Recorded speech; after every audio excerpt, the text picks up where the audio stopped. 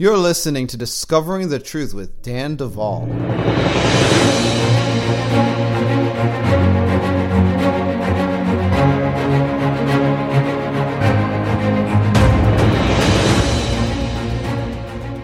So this week, you'll probably notice the first thing that's different is that I sound different. Dan, what happened to your audio quality? Let me tell you, this week, my computer exploded. I'm not kidding. It literally blew up. Not fire, but smoke. My motherboard, I assume, fried. And I was in the middle of a session working with someone, and it just went and this smoke comes out. This literally happened. Beautiful laptop. I've been working with it for years. And I want to tell you guys something.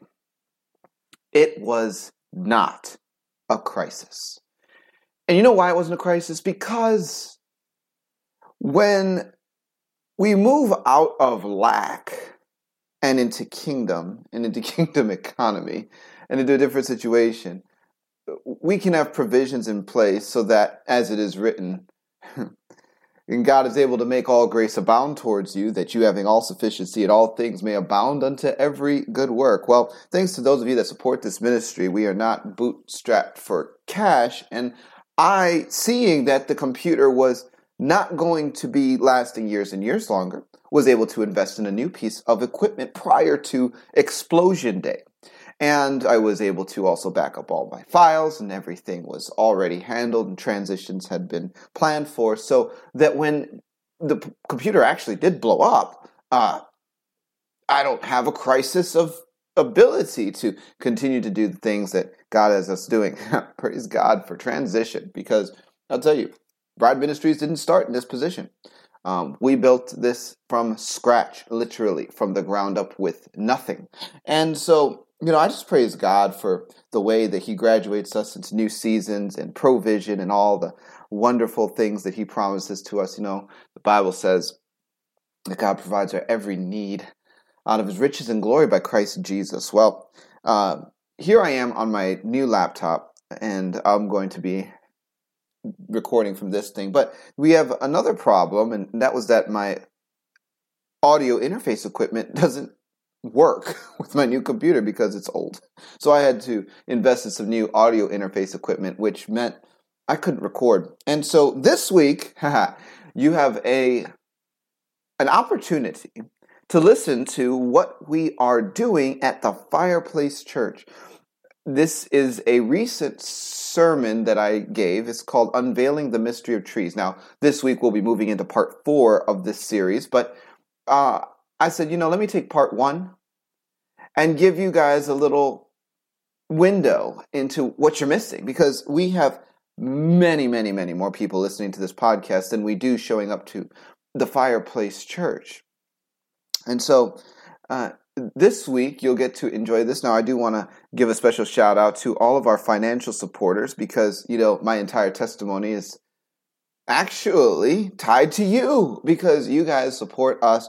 You allow us to support the healing journey of survivors. You're allowing us to build a school. You're allowing us to run the ministry, run the church, expand the website and the platform. Everything we do costs money, guys, and we are so grateful for your continued support. And I want to encourage you, because the Bible is very clear. He who sows abundantly will reap abundantly. And as you guys sow into us, we just believe God that, overflow, excess, and abundance comes back to you in the form of health and joy and relationships and peace. And of course, your bank account being secured and providing for you and your family and the generations after you. The Bible says a righteous man leaves an inheritance to his children's children.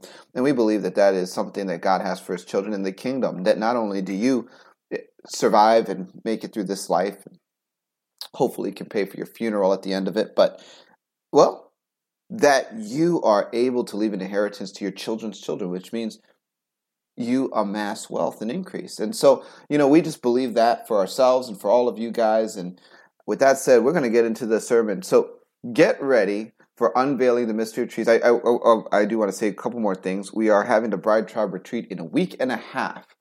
from this recording. And so, well, we're so excited to meet those of you that are going to be traveling in for that. Again, if you are like, what happened? There's a retreat, like a physical conference. Yeah, and we made those announcements at the Fireplace Church because it's for community building purposes, and so we are wanting to connect with those that are really connecting with us, not just those that want some teaching. It's not really a teaching conference. So, but that is in a week and a half. We're very excited about that. Will there be a live stream? Will we be able to get it? No. It's going to be a closed event. So, for those of you that are there, we are going to be having a great time. Prayers that shake heaven and earth.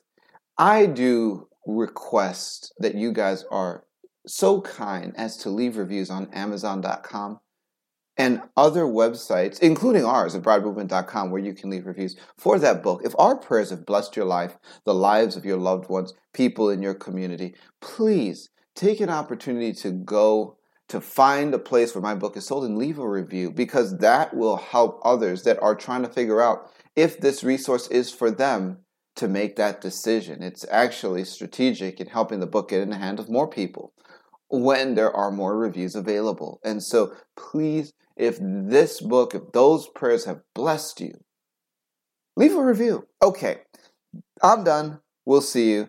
Don't go anywhere. You're listening to Discovering the Truth with Dan Duvall.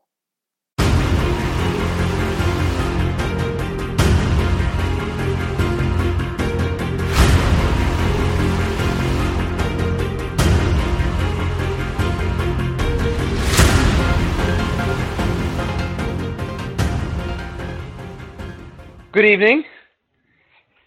Welcome to the Fireplace Church. I'm Dan Duvall, wearing a sweater with an awesome background that none of you are going to complain about.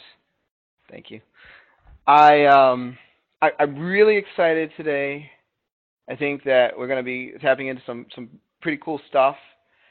I recently stumbled on the revelation of trees not too long ago.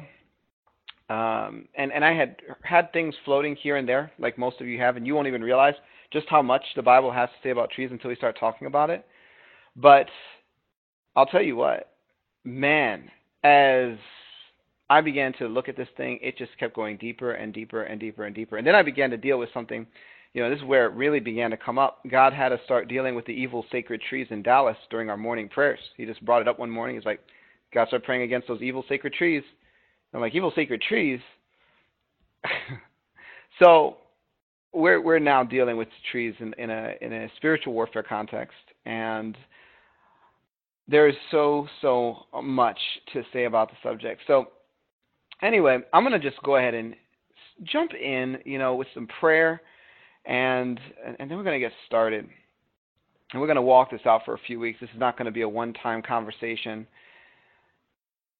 So, Father God, we come before you in the mighty name of Jesus. We just give you all the glory, honor, and praise at the outset of this conversation and invite you, Holy Spirit, to come in. Lord, we thank you that you inhabit the praises of Israel, Lord God, that where 2 or 3 are gathered in your name, you are in our midst. And Lord God, we praise you because in you there is no variation. There is no shadow of turning. You are faithful who promises. We praise you that you transform us by the renewing of our minds, that we might prove what is that good and acceptable and perfect will of God. We declare that this meeting will not be hindered or checked by any outside force. We bind, block, and disallow all attempts at parts of people going out of body to distract, to attack, or to do any other diabolical agendas in the name of Jesus, and call this entire meeting covered by the blood of Jesus and sealed off by heavenly gold built around it as a matrix, Lord God, or a Faraday cage in the spirit so as to thwart also all forms of wave-based technological hacks in the name of Jesus. Lord God, we thank you that in you we live, move, we have our being. We thank you, Lord God, that we are being reprogrammed in accordance with our nature in Christ, Lord, so that we are able to believe it and step into it. And so we speak all of these things and thank you for your presence. Amen. Amen. All right. So, everything in the Bible has significance. And trees are found throughout the Bible. As a matter of fact, the first conflict in the history of humanity occurred around two trees, the tree of life and the tree of the knowledge of good and evil. So we can all agree trees have a huge and significant role in the Bible. As a matter of fact, in an observation of human history, trees are significant. But I was reading in the book of First Kings today, and I was reading about the wisdom of Solomon in chapter 4.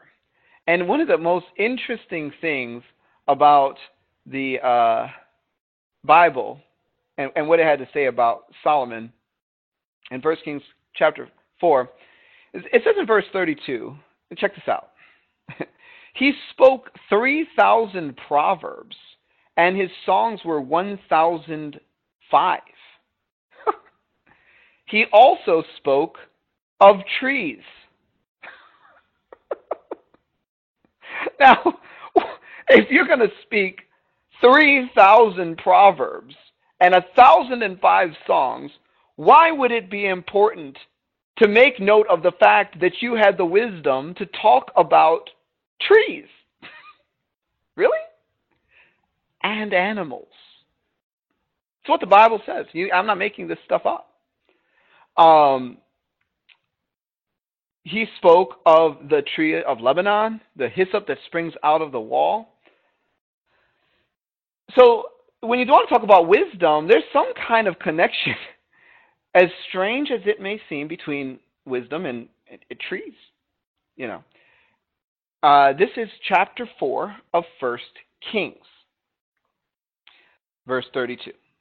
So, throughout the Bible, there are many mysteries surrounding trees. And we are going to begin our study by looking at the mystery of the fig tree.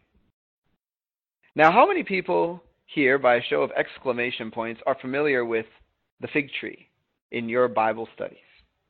Another significant tree that occurs in the Gospels.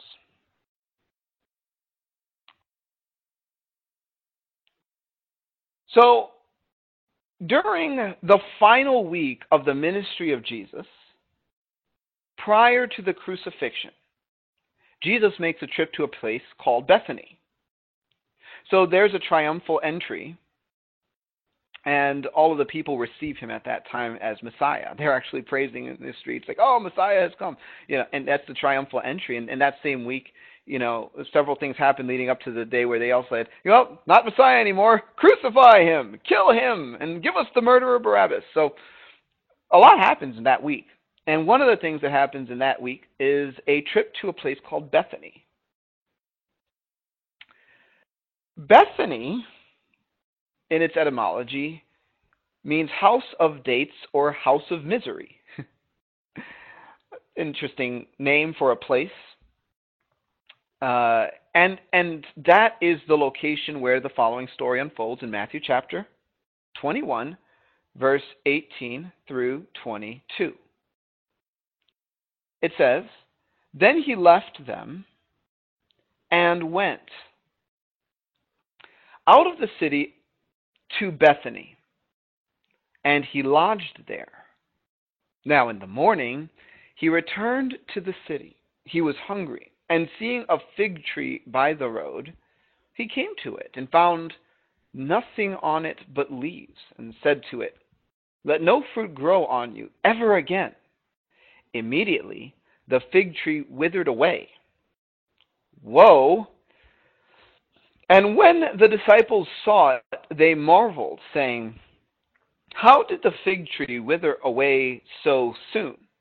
So Jesus answered and said to them, 'Assuredly I say to you, if you have faith and do not doubt, you will not only do what was done to this fig tree, but also if you say to this mountain, be removed and be cast into the sea, it will be done. And whatever things you ask in prayer, believing, you will receive.'" Now, who would have thought that this widely quoted passage of Scripture dealing with mountains being cast into the sea is predated by this? You know, not all of us make that connection. Maybe some of you do. Jesus is dealing with the fig tree first, and that is his demonstration of power. Then he speaks about the mountain, and then he says, if you have faith, and turns the whole thing into a lesson of faith. But why the fig tree? Why did the fig tree have to die? Why was Jesus so peeved by the fact that this fig tree had no fruit, that he killed it with a spiritual axe so it withered up and died on the spot? Doesn't sound like tree hugging to me. Sounds like carpentry gone wrong. Man, this was an angry carpenter. Down with the tree. Gosh! And I'm one of those, investigative nuts where it's like, yeah, there's something there. There's something deep about this. And it's significant that it's a fig tree. But why is it significant? You guys ready to learn why it's significant? Hope somebody's ready. Is anybody ready? Now this is where we begin to go a little deep. Sink our ship, get a little wet. There is a Hebrew word for fig. And it is the Hebrew word te'en. Now, for some of you, which are good students, you are taking our Prayers That Shake Heaven and Earth class. What I'm about to do is going to make all the sense to you in the world because you know what I'm doing. For the rest of you slackers that aren't taking that class, I'm just going to do a brief review so we're not lost. The Hebrew language is a highly complex algorithm. In English, we have an alphabet. And all of the letters have no inherent meaning besides the fact that they are letters that you can use to put together and make words. And one word is defined as one thing, and another word is defined as another thing, and it's relatively arbitrary. Some of our words we get from Greek and Latin roots and things like that, but truly the letters in and of themselves have very little meaning. But in Hebrew, there's an entirely different logic. In Hebrew, every letter has a definition and a numerical value, meaning that every word is the sum total of the meaning of its letters and will have a numerical relevance associated with that word. So the entire language is a highly complex algorithm. This is, in my opinion, part of the reason why Adam was able to name all of the animals in the garden. I've postulated, and I'm not the only one, that Hebrew is the language of creation because it's the language of God and the language that God inscribed his signature into the Torah with. Hebrew. And Adam, being a super intelligent being, would have been able to take the inherent meanings of the letters and put them together and assemble them in order to name all of the different components of creation within the parameters of the algorithm he was working with. Think about that. Not only that, but the letters themselves are the word substance, the substance of what makes the words. And here's another piece, and I'm not going to go on to this too long. There's a whole class on just this one topic. Jesus is the Alpha and the Omega. But you find Alpha and Omega in the first chapter and first verse of the Bible as the Aleph Tav, an untranslated Hebrew word. And so the Bible says, in the beginning, God created, and then you see Aleph Tav, Shemaim, Aleph Tav, plus a Vav, we're not even going to go there, Eretz, or earth. So through the Aleph Tav, God creates heaven and earth. And that is that the Word was with God in the beginning, and the Word was God, and all things were created by him, and without him nothing was made that was made. In other words, everything that was made through Jesus, the Word. And he, being the Aleph Tav, becomes the bookends on the entire Hebrew alphabet, meaning that he contains that which is the language of creation and therefore upholds all of creation in his Word. So we go on and on and on. The revelation is deep, it's profound, it's really cool. Should have been there. But we're going to pick up there for this because the word te'en is really profound when we break down the Hebrew letters that compose this word. And those Hebrew letters are Tav, Aleph, Nun, and He. Tav, Aleph, Nun, and He. Now, Tav means a mark, a sign, or the cross. Aleph means ox, gentle, the first. Adonai, the leader, or what is first. Nun means to fish, to sprout, offspring, descendant, heir to the throne. And He means to behold, to show, or to reveal. All right. If we just take the letters and make a little sentence out of them, it reads something to the effect of, the cross of Adonai sprouted offspring who are heirs to the throne, designated to be beheld and revealed.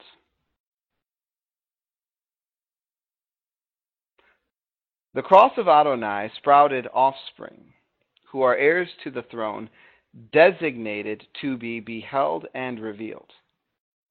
Now that's fig.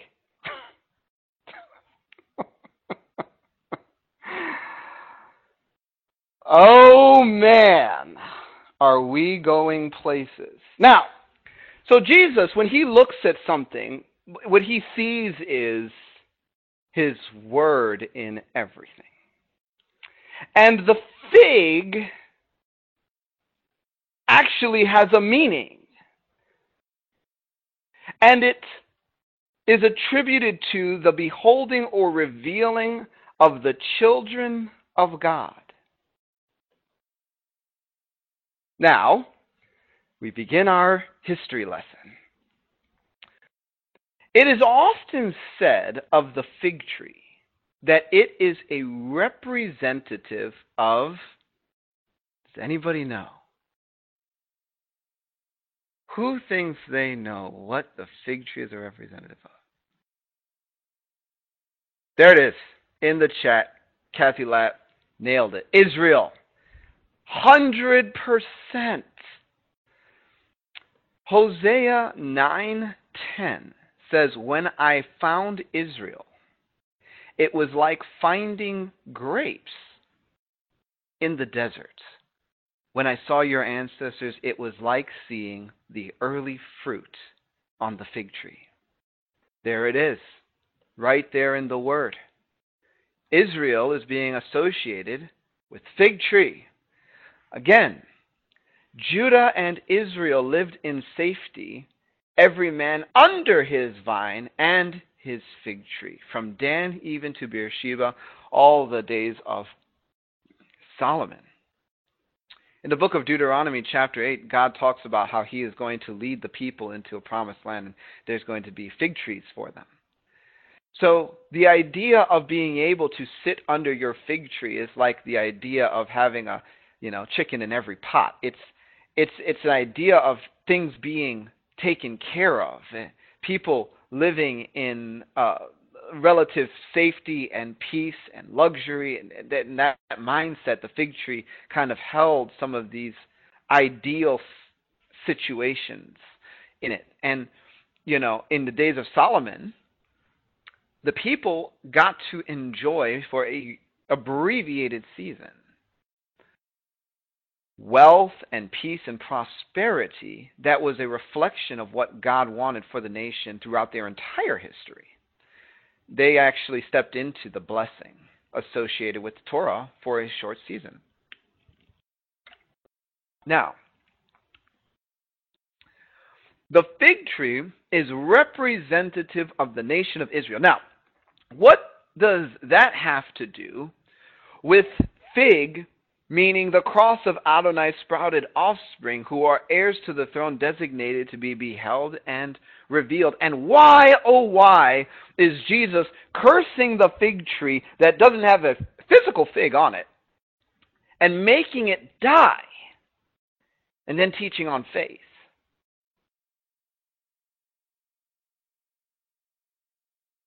So here's the next step that we need to look at.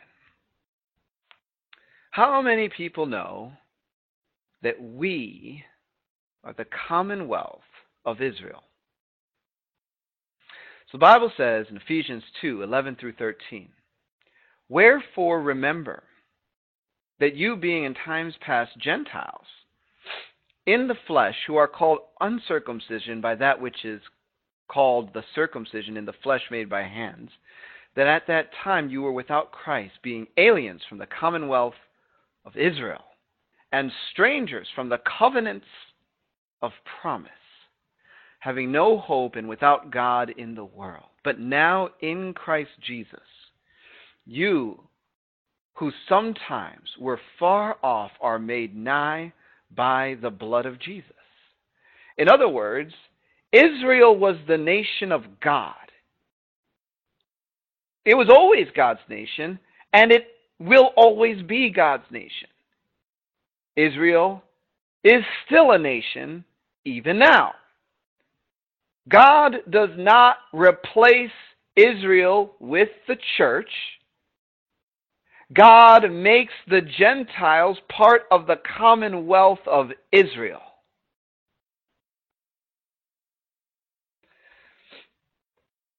But at the time that Jesus was walking in Bethany, he had not died yet. He had not ascended yet. And there were children of God in the earth that were of physical Jewish roots, and hence members of the tribes of original Israel. And they had failed to do some things. They had failed to manifest. They had failed to collaborate with God under the covenant that they had in order to reveal the kingdom of God into the earth. Okay, we're going to take this step by step. Now, through the death, burial, and resurrection of Jesus Christ, Jew and Gentile are able to partake of the commonwealth of Israel, according to Ephesians 2:11 through 13. Now, in this we find that Jesus is the cultivated olive tree into which we are grafted so that we become spiritual Israel. In this, we find that the children of God are not only associated with the fig tree, but the olive tree. What are we here to talk about? Trees! So what are we talking about? Jesus! How did that happen? Guys, we are going to go really deep with this. I'm certain I'm going to sink the ship at some point on this series. But we have to start by grounding a few things out. Now, the children of God are not only associated with the fig tree, but also with the olive tree. The Bible says, "I said then, has God cast away his people?" And this is in Romans chapter 11. "Certainly not. For I also am an Israelite of the seed of Abraham of the tribe of Benjamin." Now this is Paul talking. Daniel, does God hate ancient Israelites? Does he have no plan for the Jews or Israel or any of those tribes? Is he completely done with them? Axe them, they're done, they fired everything? No, actually that's not the case. We are made partakers of the commonwealth of Israel. Church does not replace Israel. But in that, God is not done with Israel. And yet, there are some really finer points that we could go into. But moving on, God has not cast away his people. But he goes in verse 12 and says, I say then, have they stumbled that they should fall? Certainly not, but through their fall, to provoke them to jealousy, salvation has come to the Gentiles. Now, if their fall is riches for the world, and notice, they did fall. If their fall is riches for the world, and their failure riches for the Gentiles, how much more their fullness? For I speak to you, Gentiles, inasmuch as I am an apostle to the Gentiles. I magnify my ministry, if by any means I may provoke to jealousy those who are my flesh and save some of them. For if their being cast away is the reconciling of the world, what will their acceptance be but life from the dead? Then in verse 16 he continues and says, For if the first fruit is holy, the lump is also holy, and if the root is holy, so are the branches. And if some of the branches were broken off, and you, being a wild olive tree, were grafted in among them, and with them became a partaker of the root and fatness of the olive tree, do not boast against the branches, but if you do boast, remember that you do not support the root, but the root supports you. You will say then, branches were broken off that I might be grafted in. Well said, because of unbelief they were broken off. And you stand by faith. Do not be haughty, but fear. For if God did not spare the natural branches, he may not spare you either. Okay. Therefore, consider the goodness and severity of God on those who fell severity, but toward you goodness, if you continue in his goodness. Otherwise, you also will be cut off, and they also, if they do not continue in unbelief, will be grafted in, for God is able to graft them in again. For if you were cut out of the olive tree, which is wild by nature, and were grafted contrary to nature into a cultivated olive tree, how much more will these who are natural branches be grafted into their own olive tree? All right. So you essentially here have two olive trees. A wild olive tree with branches that are Gentiles, and a cultivated olive tree with branches that are Israel. And when Jesus died and resurrected and established a new covenant, all of the branches were broken off. They're broken off. So now the cultivated olive tree is simply a tree with a root, and that root is Christ.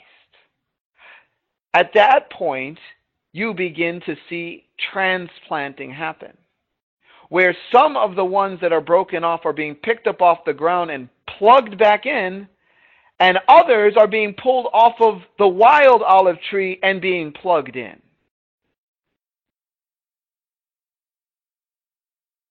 That is one new man in Christ Jesus.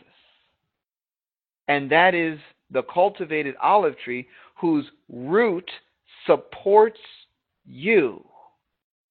So as Jesus establishes a new covenant and is the root of spiritual Israel, Jew and Gentile are all being grafted into him. So the entire journey of Christianity is a journey into what it means to be found in Christ. The branches go into the cultivated olive tree that is him. So Jesus himself becomes a tree. And we begin to partake of the root and fatness of the olive tree. You know what fatness alludes to? Abundance.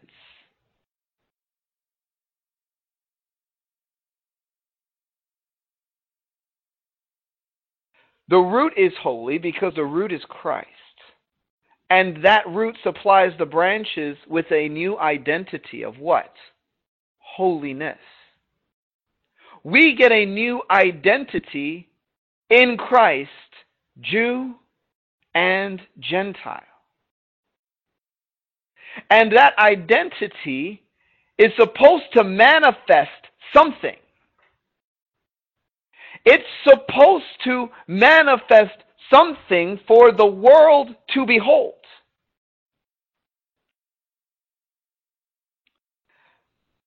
Now, we started talking about the fig tree. Okay?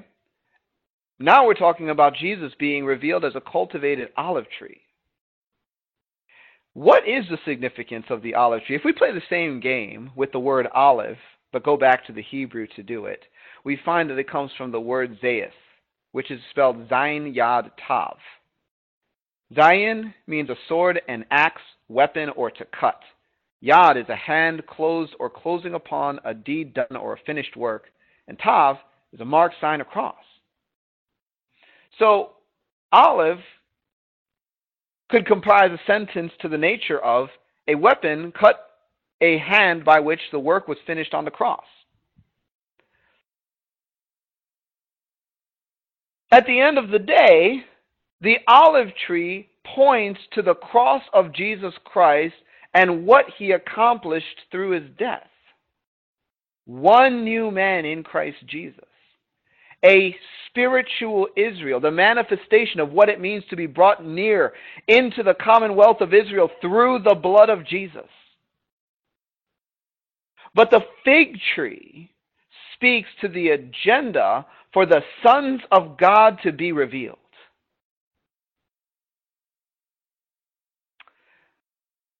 And this is the thing. We don't know what it means to be revealed. We do know what it means to produce religion. We do know what it means to walk out the faith of our fathers and the rituals and different practices they got from their fathers, and traditions and all these good things. But we don't know what it means to be revealed. See, Israel didn't know what it meant to be revealed. They thought that by arguing doctrine, by going through lengthy diatribes on genealogies, they were achieving the epitome of religious practice. They were rebuked for stuff like this.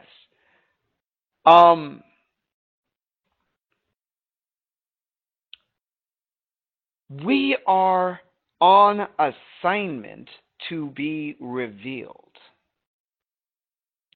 Why did Jesus curse the fig tree?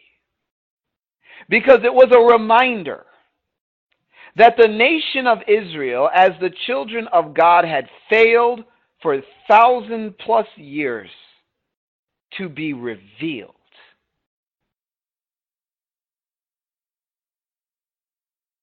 They didn't do it. But they had a window. They had a window where every man sat under his own fig tree. And Israel rose to the apex of cultural influence in the whole earth, operating out of a revealing of the promises associated with Torah, associated with Deuteronomy 28. They stepped into that. And for a minute, they began to be revealed, and then what? It all fell apart. And Jesus saw that fig tree, and he saw the cross of Adonai sprouted offspring, who are heirs to the throne, designated to be beheld and revealed, and said, there's no fruit. The figs are not there. I curse you, now die.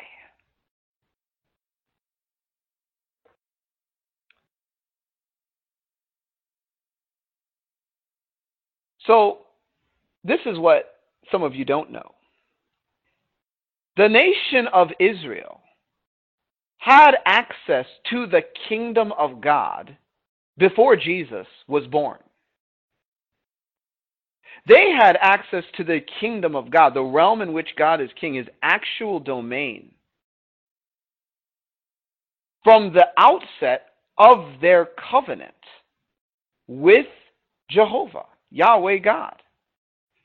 So this is what the Bible says in Matthew chapter 21. This is a repeat for those of you that have taken my kingdom class. This is going to be a lot easier for you to digest. For everyone else, this is going to be like a punch to the gut. Hear another parable. Matthew 21, 33 through 42. I know this is a lot of scripture, but there's only one way to go through this.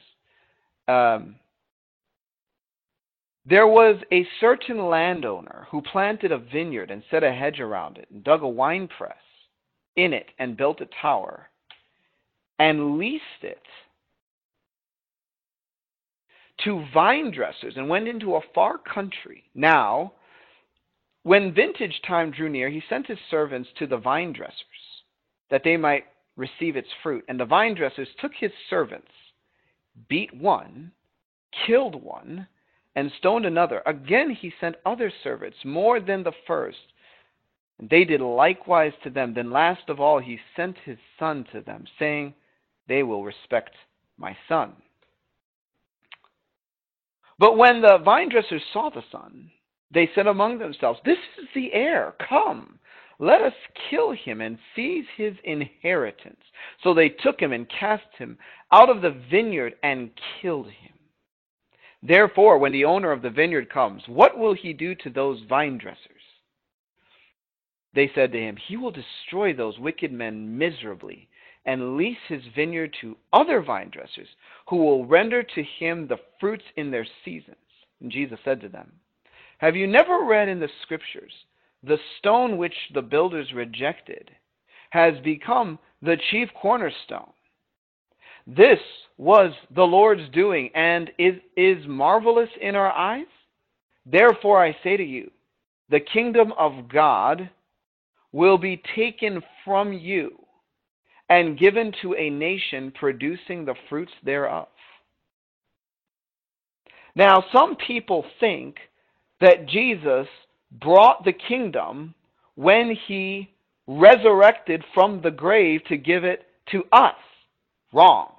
Some people think that Jesus is returning to establish his kingdom for the first time in earth history. Wrong. Both perspectives are absolutely wrong, because if they were right, and this is the majority of Christianity that believes this, Jesus would have no means for saying, I will take the kingdom from you and give it to a nation producing the fruits thereof. How can he take what was never given? It was given. It was given. If Jesus was taking the kingdom away from the chief priests and elders, it must have existed before he came to earth as a man. The idea that Jesus does not manifest his kingdom on earth until he comes back in a second coming is plainly stated unbiblical. It's not right. And so many Christians are stuck in this paradigm that says, I'm going to survive until I die, and when Jesus comes back, he'll bring his kingdom. Maybe, it's so skewed and flawed. Israel, before Jesus, had access to the kingdom, and we have a better way to access it in Christ. The same kingdom that put Israel at the apex of global cultural influence is given to us with better access. We don't know what it means to be revealed.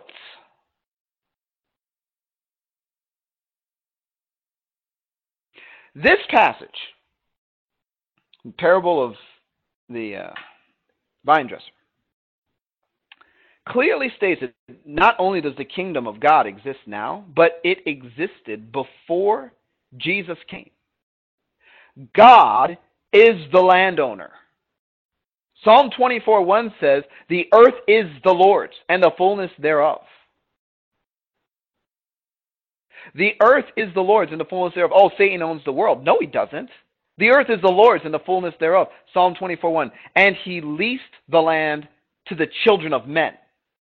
Psalm 115:16. The heaven, even the heavens are the Lord's, but the earth he has given to the children of men. Adam was man. The children of man were Adam's kids. And the children of men were the children of Adam's children in their generations. After Adam sinned, the Bible says in Psalm 115:16, the earth he has given to the children of men. So in this parable, it is clear that the landowner has leased the land to vine dressers. He says, work it. So the servants of the landowner that he sent are like the prophets of God that were beaten and stoned, persecuted. Prophets like Jeremiah. They were not received. Eventually, Jesus came. And he was sent after some of the other servants were killed. And what did he do? He transferred a kingdom which already existed because he was rejected and murdered by those that did not bear the fruit of it. We need to think about what happened differently if we're ever going to get it. We're stuck in an impaled state in response to our identity in Christ because we don't understand what Jesus actually did. He transferred the kingdom from the genetic nation of Israel, or Israel after the flesh, into the spiritual nation of Israel, or Israel after the spirit, comprised of both Jew and Gentile, grafted into the cultivated olive tree. In other words, like I said, he took that tree, broke all the branches off, and grafted them out. And then he started grafting back in the Jews that believed, and started grafting in the Gentiles that believed. And he has a new nation that is still called Israel.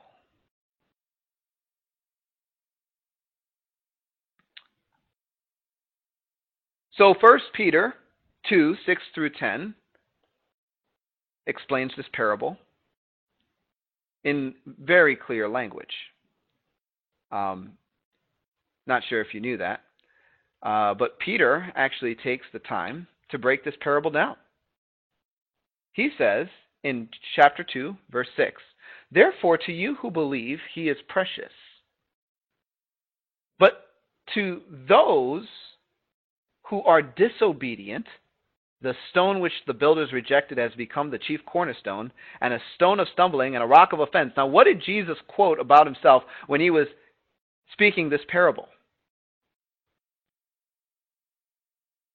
He said, "Have you never read in the scriptures, the stone which the builders rejected has become the chief cornerstone?" He's speaking of himself, right? So now Peter's talking about the same thing. He's actually talking about this parable. He's talking about Israel. And he's saying, they stumble being disobedient to the word, to which they also were appointed.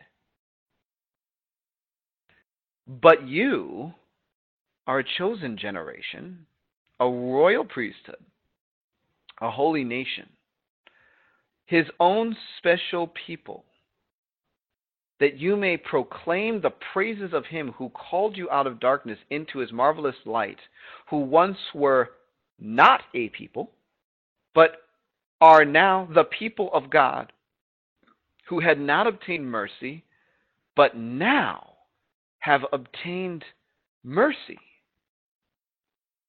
In other words, they were disobedient. They failed to manifest. And so what they had was taken from them as a genetic nation and given to a new nation, defined as a chosen generation, defined as a priesthood, defined as the commonwealth of Israel, defined as one new man in Christ Jesus. A group of people that were not a people, but now in Christ are a people.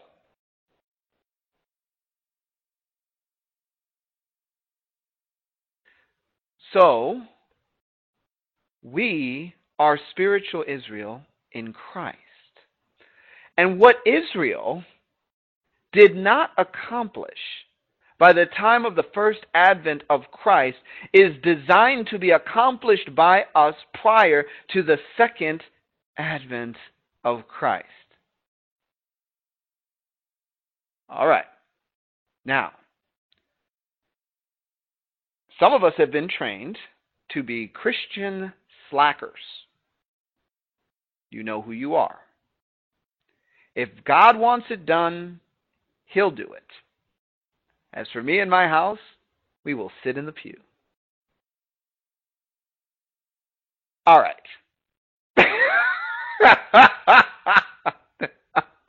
Your days of slacking are over.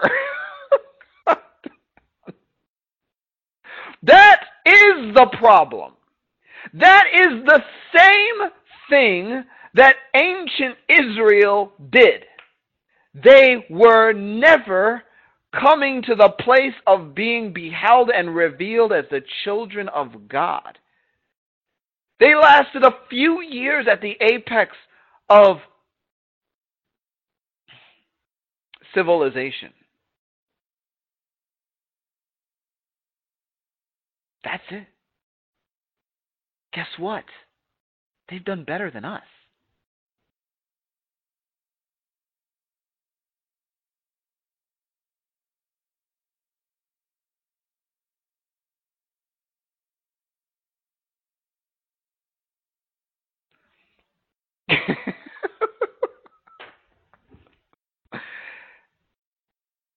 Did you know that there are 2 seasons during which figs sprout on a fig tree? Spring and fall. Spring and fall. I'm going to come back to that in a minute.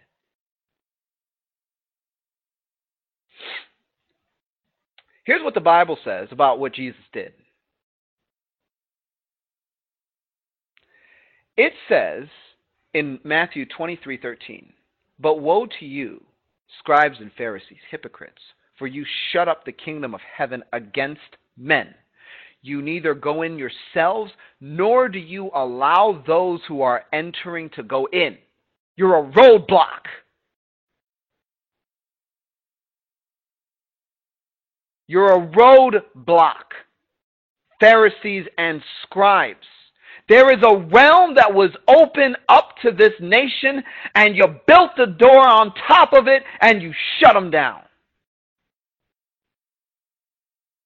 And our pastors did the same thing. They did the same thing because they told you that Jesus is coming back to bring His kingdom at His return. And if you were lucky, they told you that He died and brought His kingdom here at that time. They did not tell you that we are trading in through Christ to a kingdom that has been working to influence this planet from the beginning.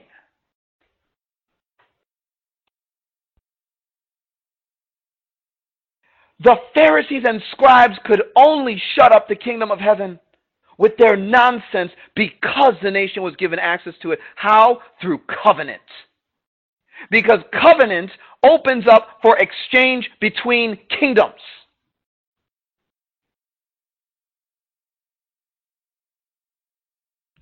Matthew 21 verse 43 says, "Therefore say I unto you, the kingdom of God shall be taken from you and given to a nation, bearing forth the fruits thereof." Matthew 21:43. And I already told you, I explained that. This is how it works. He took it from genetic Israel, formed spiritual Israel in Himself, and grafted Jew and Gentile into it. That is the new nation that receives the kingdom. Now, 1 Peter 2:9 says, "But you, spiritual Israel, the corporate church, are a chosen generation, a royal priesthood, a holy nation, a nation of priests,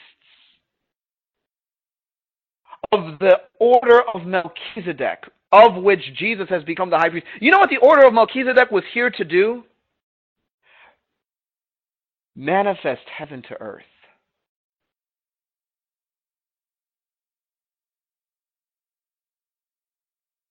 a peculiar people that should shew forth the praises of him who has called you out of darkness into his marvelous light. And then the Bible says in Luke 17:21, nor will people say, look, here it is, or see, it is there. For the kingdom of God is within you, in your hearts, and among you, or surrounding you. In Christ, the realm of God's kingdom is opened up to us because of the new covenant. It is a better covenant based upon better promises. And with a lesser covenant based upon lesser promises, God could bring a genetic nation to the apex of world influence. What do you think he could do with us when we begin to be beheld as the children of God produced through the cross? The figs.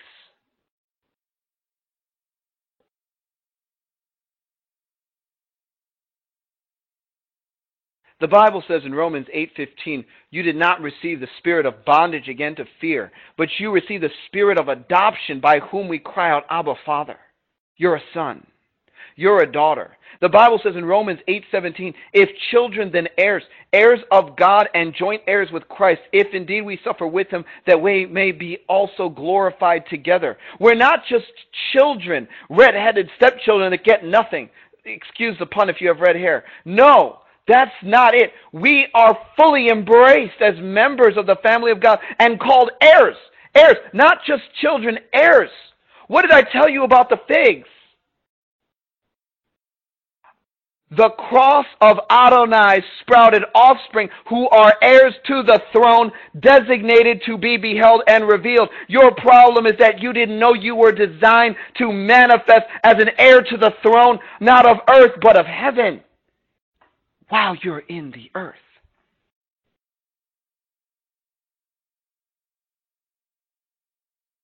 Galatians 3:26 says, you are all sons of God through faith in Christ Jesus. Galatians 4:6 says, and because you are sons, God has sent forth the Spirit of his Son into your hearts, crying out, Abba, Father. Romans 8:29 says, whom he foreknew, he also predestined to be conformed to the image of his Son, that he might be the firstborn among many brethren.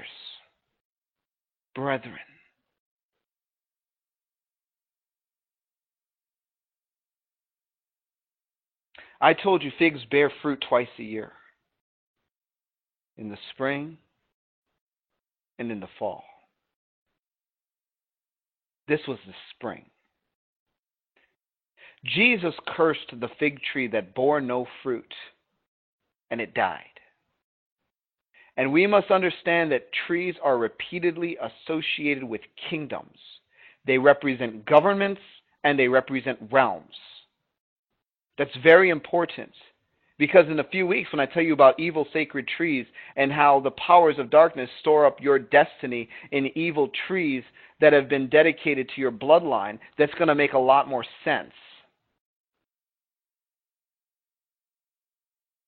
Trees are repeatedly associated with kingdoms. They represent governments and realms. At his first coming, Israel was barren. They were not bearing the fruits of the kingdom.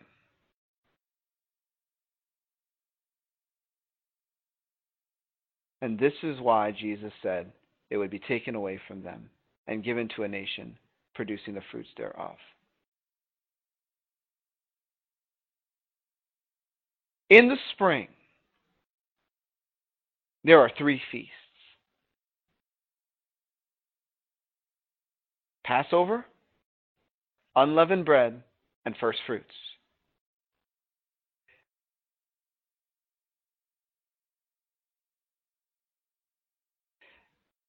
Concerning the feasts of the Lord, some have erroneously concluded that the 7 feasts are the feasts of Israel. They're not. They are not attributed to the law or the book of the law. And these same people sometimes argue that the feasts have no place or relevance to the present day church. Unfortunate. An understanding of these feasts is profoundly relevant. The fact of the matter is that they are not the feasts of Israel, but the feasts of Yahweh, Jehovah. They are replications of heavenly things. Leviticus 23, 1 through 2 says, "And the Lord spake unto Moses, saying, Speak unto the children of Israel, and say to them concerning the feasts of Yahweh, the feasts of Jehovah, which ye shall proclaim to be holy convocations, even these are my feasts." In other words, God was saying, I celebrate the same feasts in my realm.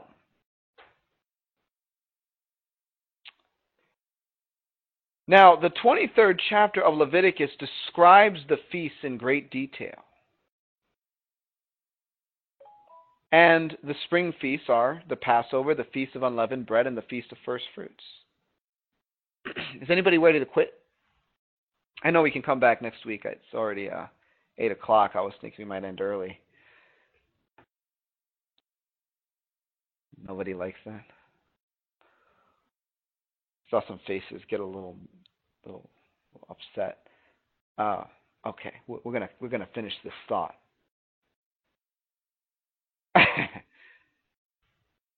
There are 3 feasts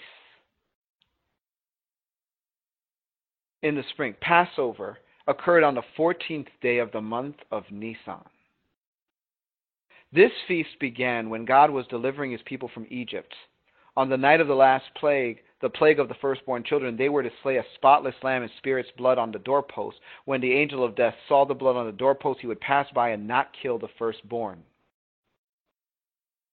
In like fashion, Jesus was offered up as a spotless sacrifice for our sins, so that through his shed blood we could be granted forgiveness of sin, access to the commonwealth of Israel. He is described as the lamb that was slain in Revelation 5:6. In other words, there were figs that were supposed to be on a fig tree in the spring at the first advent of Jesus Christ, and they were not there, representing the state of genetic Israel that had failed to manifest to the world the kingdom of God. The Feast of Unleavened Bread occurs on the 15th day of the month of Nisan. It's a 7-day period during which the Israelites were to eat only unleavened bread. Leavening is often associated with sin and false doctrine.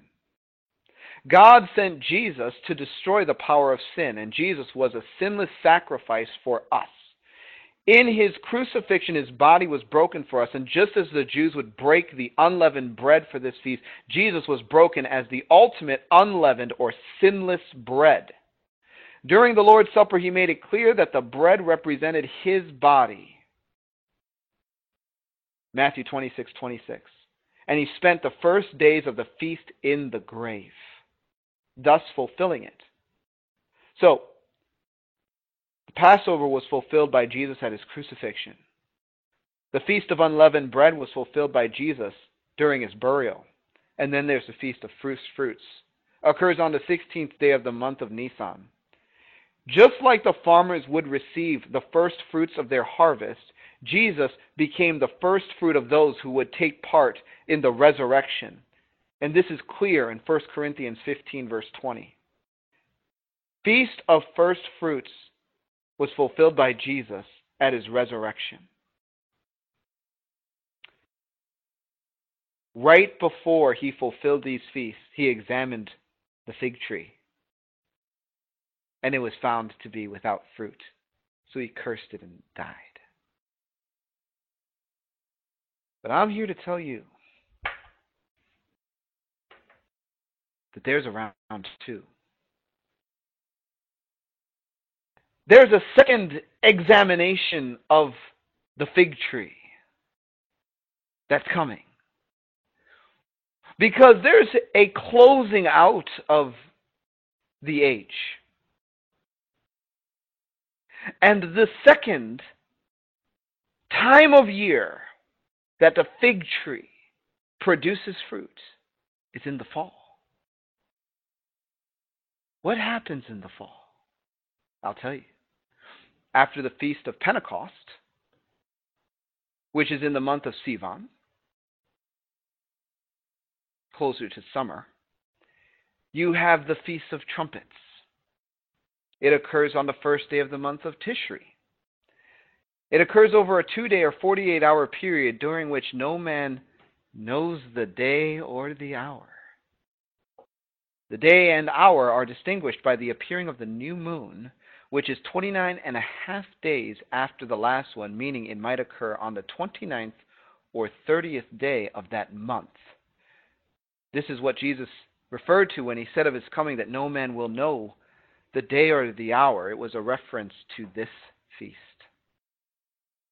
It's the Hebrew idiom that reveals the parameters of our knowledge on his return, not the unscriptural notion of imminence and any time return of Jesus. Guess what this is? It's called unfulfilled.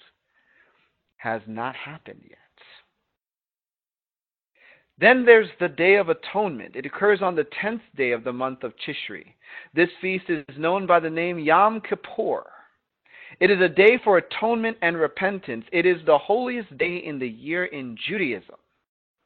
Did you know that there was only one day of atonement in the whole year in the Judaistic practice of religion? We've been trained in Christianity to be sin conscious 24 hours a day, 7 days a week. They were conscious one day a year, and we gained a better covenant based on better promises. I'm telling you, condemnation thinking is of the devil.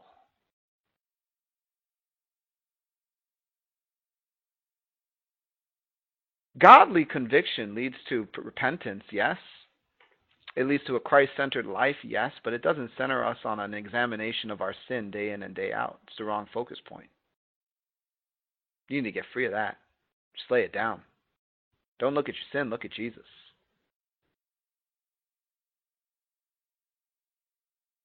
They had one day a year.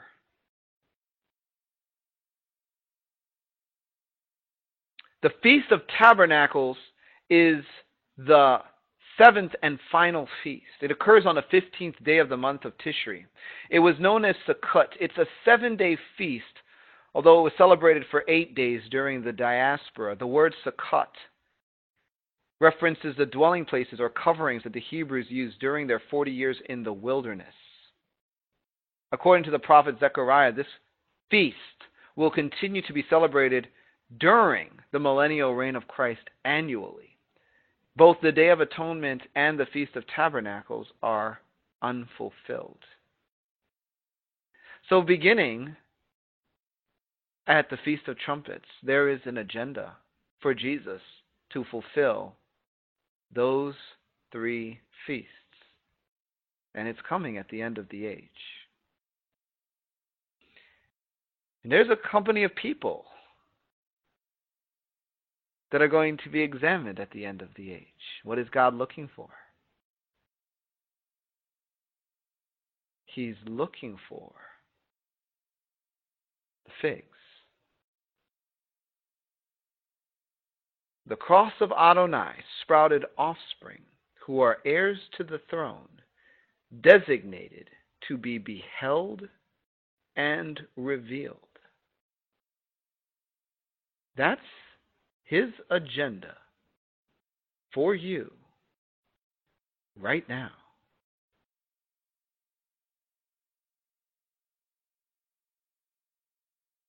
He wants you to be revealed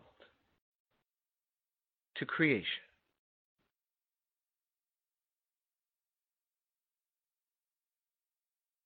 And when we look at the shadow,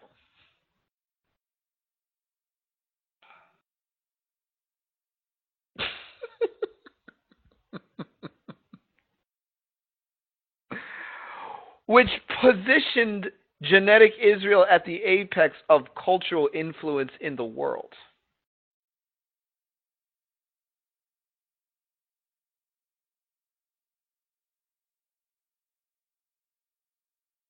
What does that mean for us?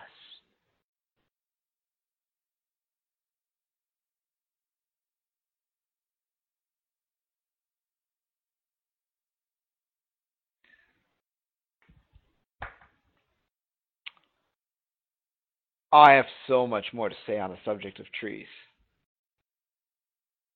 Oh my gosh. I have so much more to tell you about on the subject of trees. We covered one tree. We covered two. We covered the olive tree and the fig tree. There are a lot of trees. I want everyone that's listening to me to understand that God's agenda for you is bigger than you think. You don't have the capacity to imagine what God has dreamed up regarding your life. And there's only one way to connect to the imaginations of God, and that's through the mind of Christ. You have to allow Jesus to give you an entirely new framework to think through your destiny. You've been given incomplete information.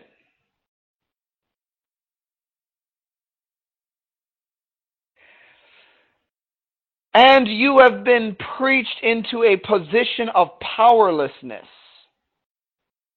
by well-meaning people who repeated the same crimes that the scribes and Pharisees committed against the nation of Israel, locking the door to the gate of heaven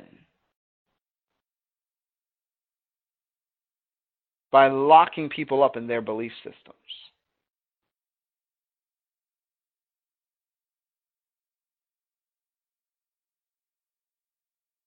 I'm going to tell you, before the time of the end, it's not a one-sided story. There is a company of people that are going to change the way things work in this world. I promise you.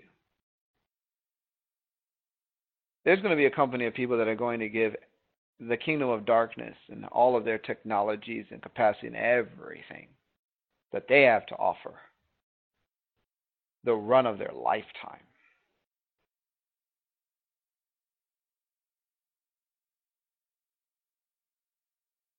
Systems are going to be redesigned from the bottom up. I'm going to tell you right now, this Rothschild banking system does not make it to the end. There are new systems of finance and economics coming to this planet. And wisdom is going to work with those that partner with heaven to build it. There are going to be things that are built into this world, guys, that recharacterize the way it plays out. And it's not coming completely from the Illuminati, I promise you. There is a company of people that are going to be beheld as the offspring produced as heirs to the throne of God, walking the earth.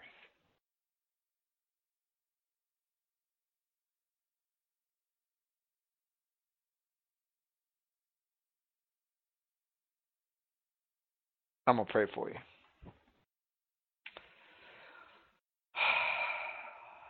Father God, we come before you in the mighty name of Jesus.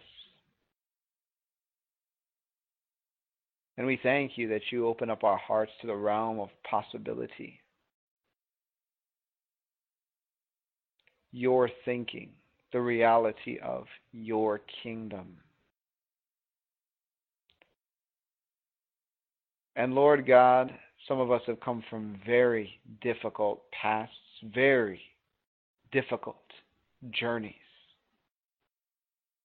And the heights of all that is available in Christ may seem so far out of reach. But Lord, That's why you have given us grace. That's why we can do all things through Christ, which strengthens us. That's why all of the promises of God are yes in Him and amen in Him, to the glory of God through us. And I thank you that mindsets that hinder are being shattered, broken, and cast down. I thank you that spirits are being awakened. Lord God, I thank you that scrolls are being delivered. Lord God, I thank you. Your word says, who has known the mind of the Lord, that he may instruct him, but we have been given the mind of Christ.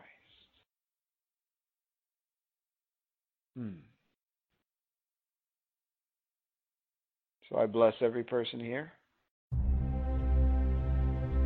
In Jesus' name. Amen.